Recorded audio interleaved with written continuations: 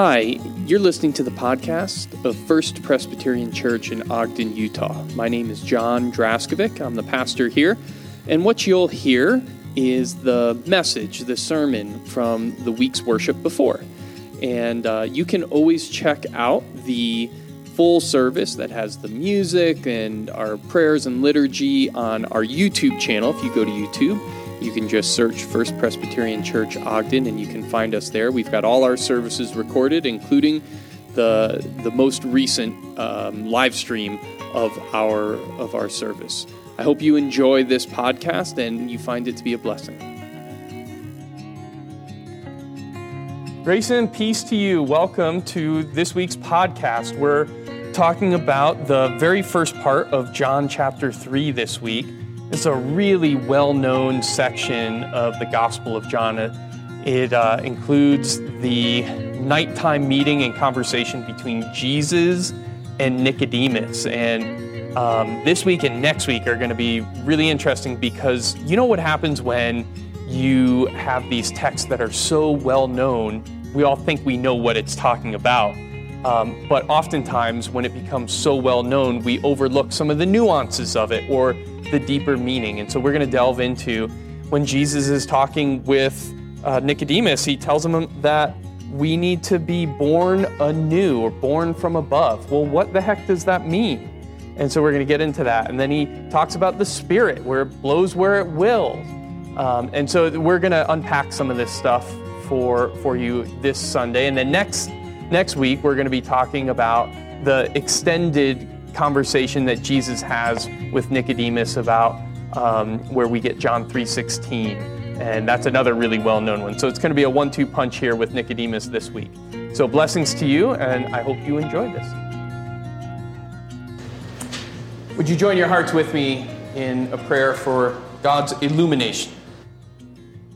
God of blessing, help us to carry out the vows that we make, to adore you with our whole hearts, to live in mutual support of one another, to love as if your reign had fully come. Lord, anoint us with your Holy Spirit as we hear your word proclaimed on this day. Fill us with your truth so that we can walk in your glory, walk in your path, and enter into your realm on this day and every day. We pray it in the name of Jesus. Amen. Well, we're in the third chapter now of the Gospel of John, and this is where Nicodemus makes his big entrance. He'll show up 2 more times in the Gospel of John, and I was originally going to do the first 21 verses together, but it was just too much. There's too much that's going on here, and in particular because this part of the third chapter of John's Gospel has gotten so wrapped up into our culture, I wanted to take our time and really kind of tease it apart. I think it needs a little bit of extra attention.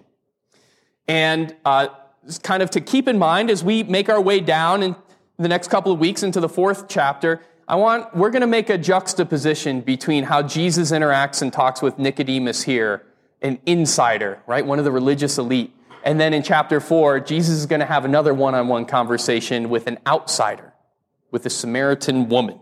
And we're going to see how those two line up and compare. So that's a little foreshadow of something to come. But first, let me set up what's going on for us here.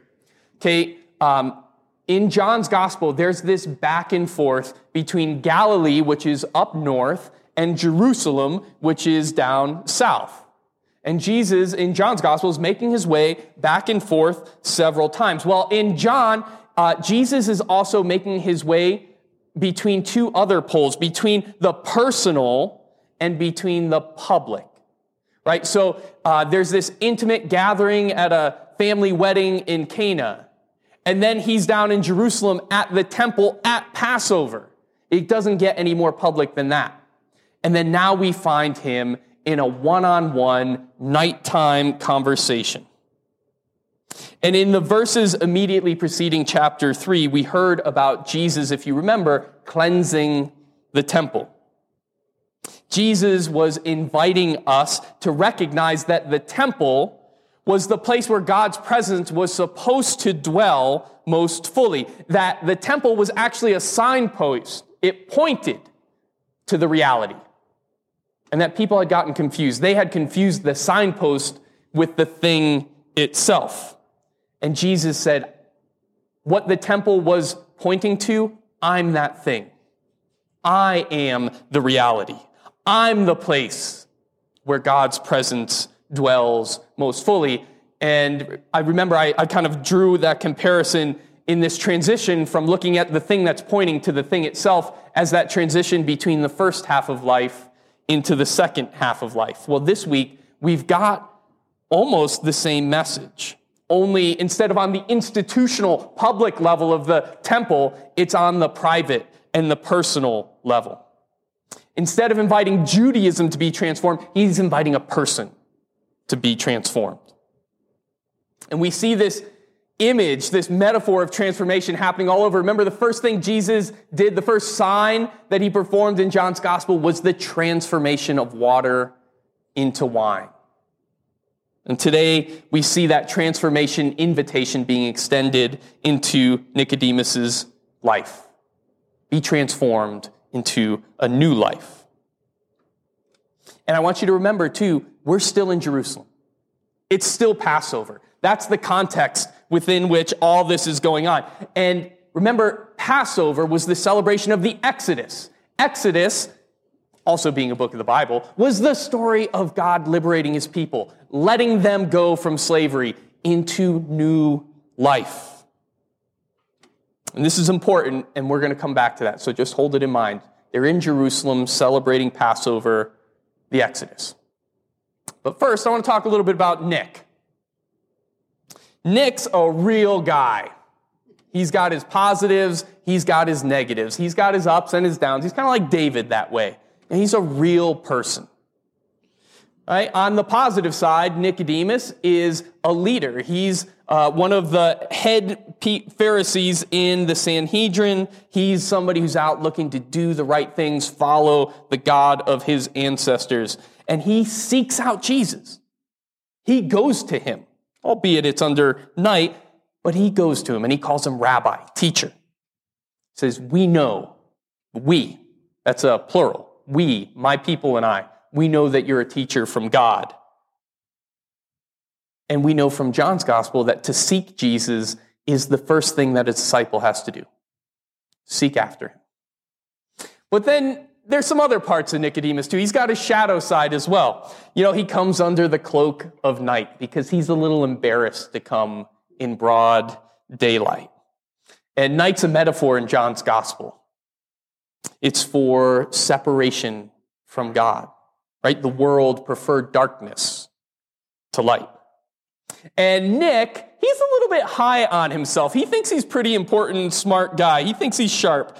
And he's a little bit embarrassed when Jesus points out that this senior religious figure may have a couple of flaws in his thinking.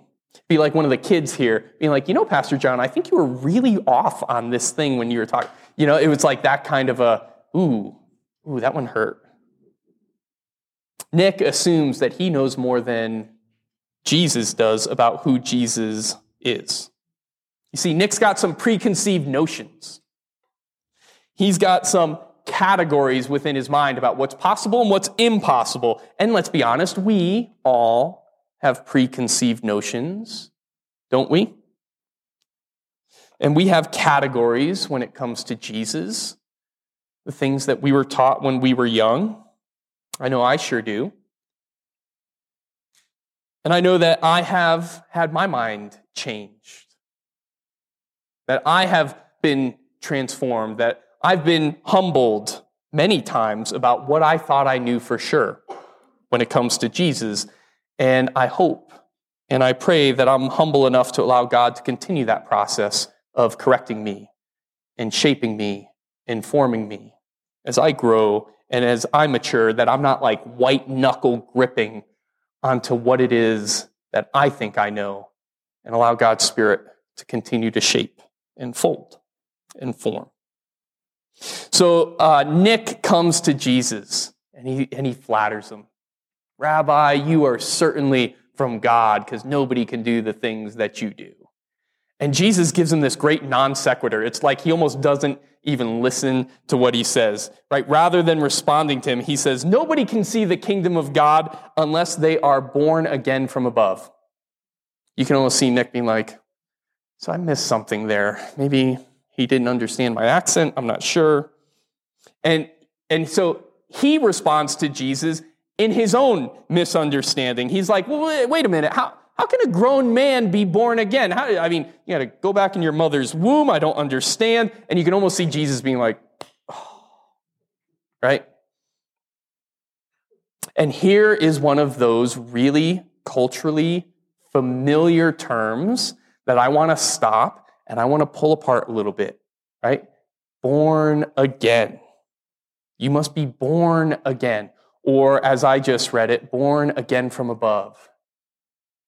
Right? This has become kind of a slogan. It's like a badge of honor, a tool maybe to distinguish the insider from the outsider, the saved from the lost. It's become a catchphrase. And so let's take a minute here and tear it apart some. So this word, born again, in English, 2 words, or born anew, born from above, comes from a Greek word, anothen, which has the double meaning of born anew or born from above. It carries both of those. And a lot of people think when John used that specifically here to talk to Nick, that he meant both of those to be held in tension, in tandem, together, not to choose one or the other. And that's where Nicodemus's misunderstanding comes in. He puts primary, born anew, over born from above. Nick's imagination needs to be stretched a little bit.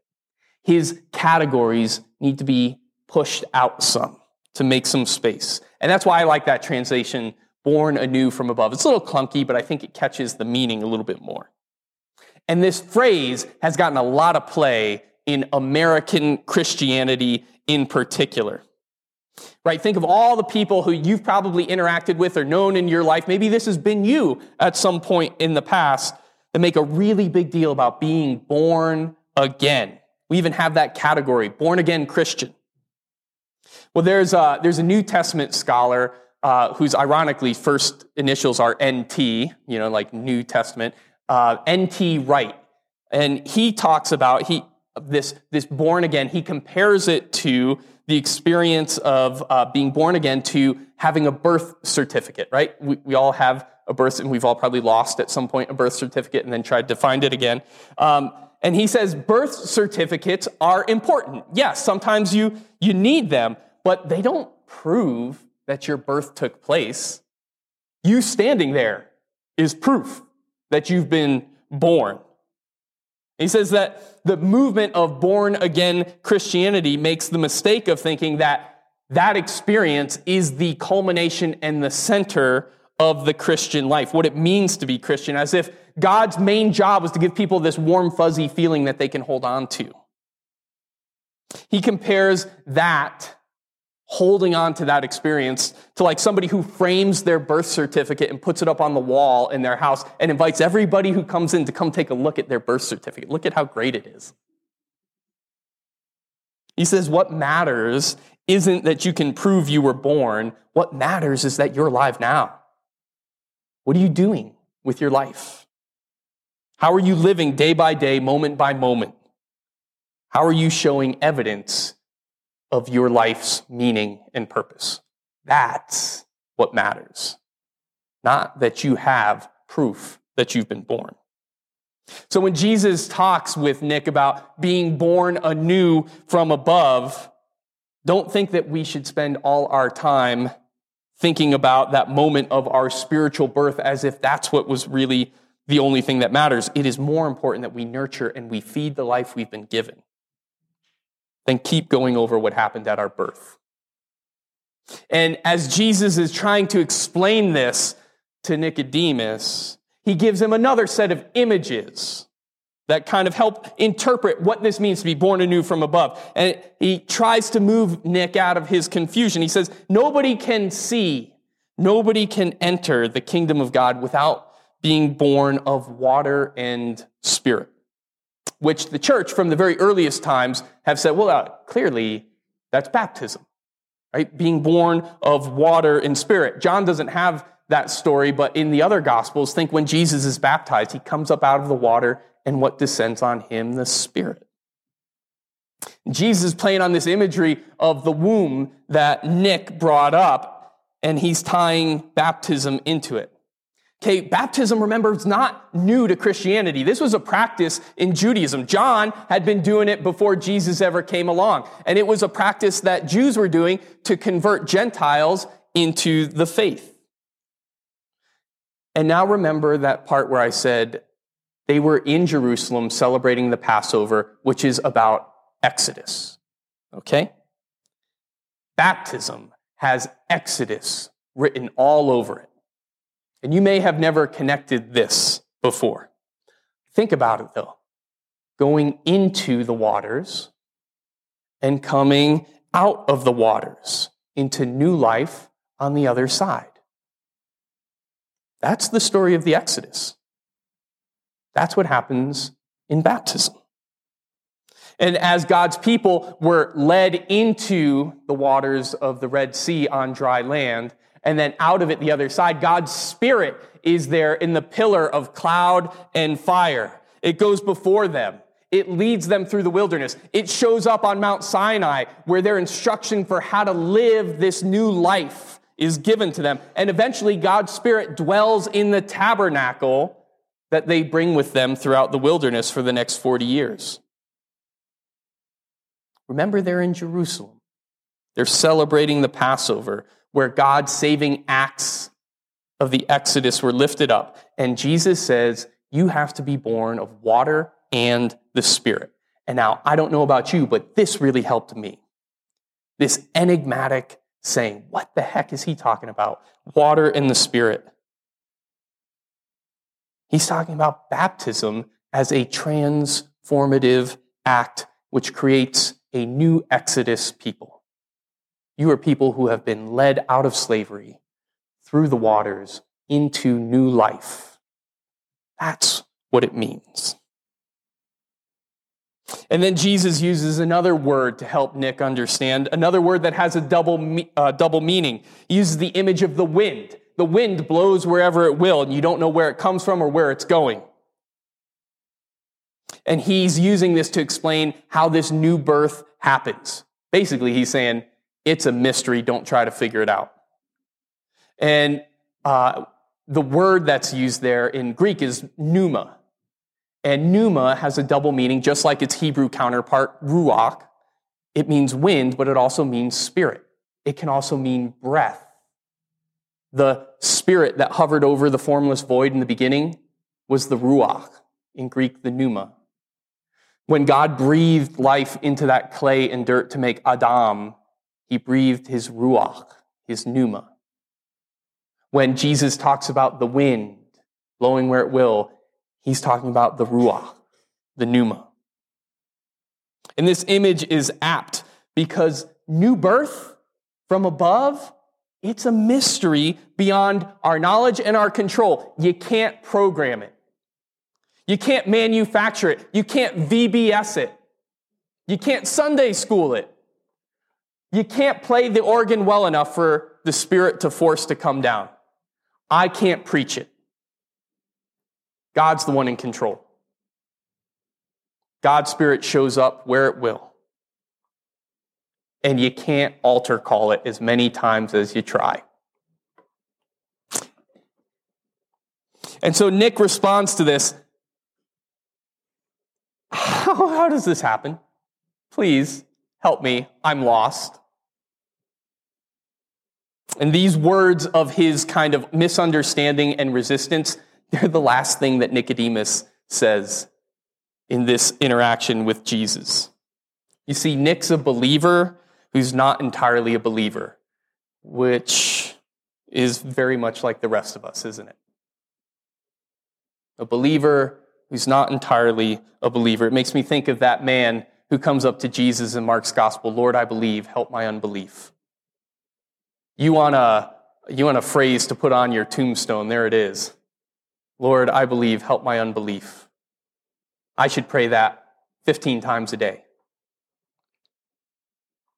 And so this new life from above, this rebirth, this new exodus, moving through the waters, the following of God's Spirit and wind, Jesus is saying it requires a break.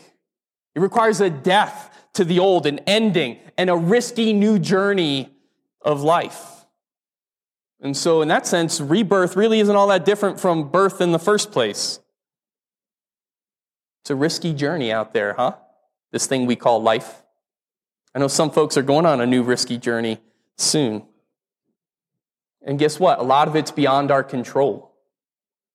And so no wonder it has to come from above. And that's something that hasn't changed in 2,000 years. And so this is kind of one of the things that I want to just leave us with, because we have, I think, been culturally, we've been enculturated to misunderstand. We've been conditioned to miss something. We have been taught that this is an exclusive statement. You have to be born anew from above of water and spirit means that you have to have a particular experience. You got to be part of the club, where actually it is an inclusive statement. You don't have to be born to the right family. The doors are wide open. Anybody gets to come in. All you have to do is be born of water and spirit. You feel how different that is? And interestingly, I think those who are prepared most to take the risk of new life, of going through the waters, are the ones who most can admit that they're in the dark in the first place, that they're in trouble. And the people that come to my mind most, anybody who's ever been involved in a 12-step program, anybody who's wrestled with addiction, anybody who said, I'm out of control, I don't have it, I can't do it on my own. Right? If you've ever been to a meeting, AA or NA, they always start every meeting with an admission that I am powerless over this thing that is in control of me. In Christianity, we have a word for that. We call it possession. This thing possesses me. I don't possess it. And so I'm turning my life over to a higher power. And they say sobriety is going to require something other than my simply trying harder. These people have a head start on the spiritual journey. To be given new life, this reorientation from above, perhaps making such statements, I am out of control, I don't know how to do it, I can't try harder, help me, Lord. Perhaps this insight into our own blindness is actually the first sign of the rebirth. And so may we all have the courage to admit our own blindness, to see the nick in us, a believer who's not an entirely a believer. Let's pray together.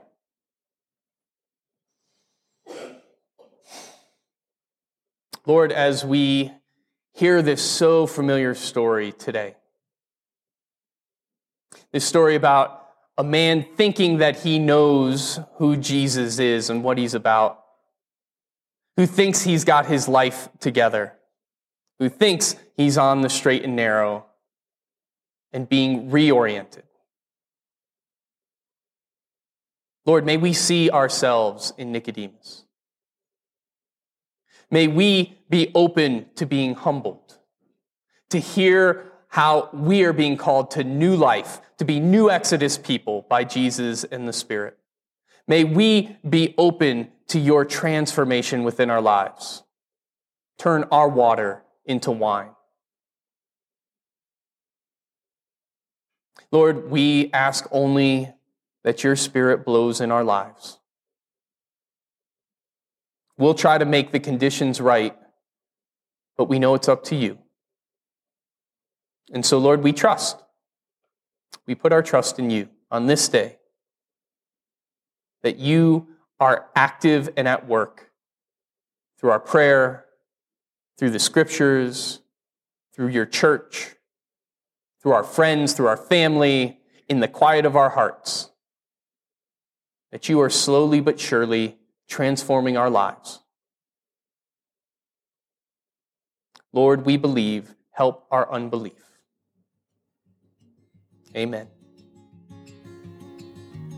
Well, thank you for spending this time with us here at First Presbyterian Church. I hope that you are walking away with something to think about, with some being built up in your faith, and that maybe you have a new understanding of what's going on in this conversation between Jesus and Nicodemus, this Pharisee, this member of God's people who is having to unlearn and relearn, who's going through his own process of deconstructing and reconstructing his understanding of who God is.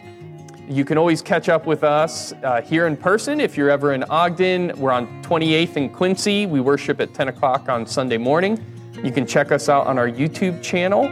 Just search First Presbyterian Church Ogden in YouTube, and you can see any of the services. You can watch the whole thing, participate with us in the liturgy, the children's message, all that. So thank you for being here, for spending time, and may you be blessed as you go out into your week and you carry the presence of the Lord with you.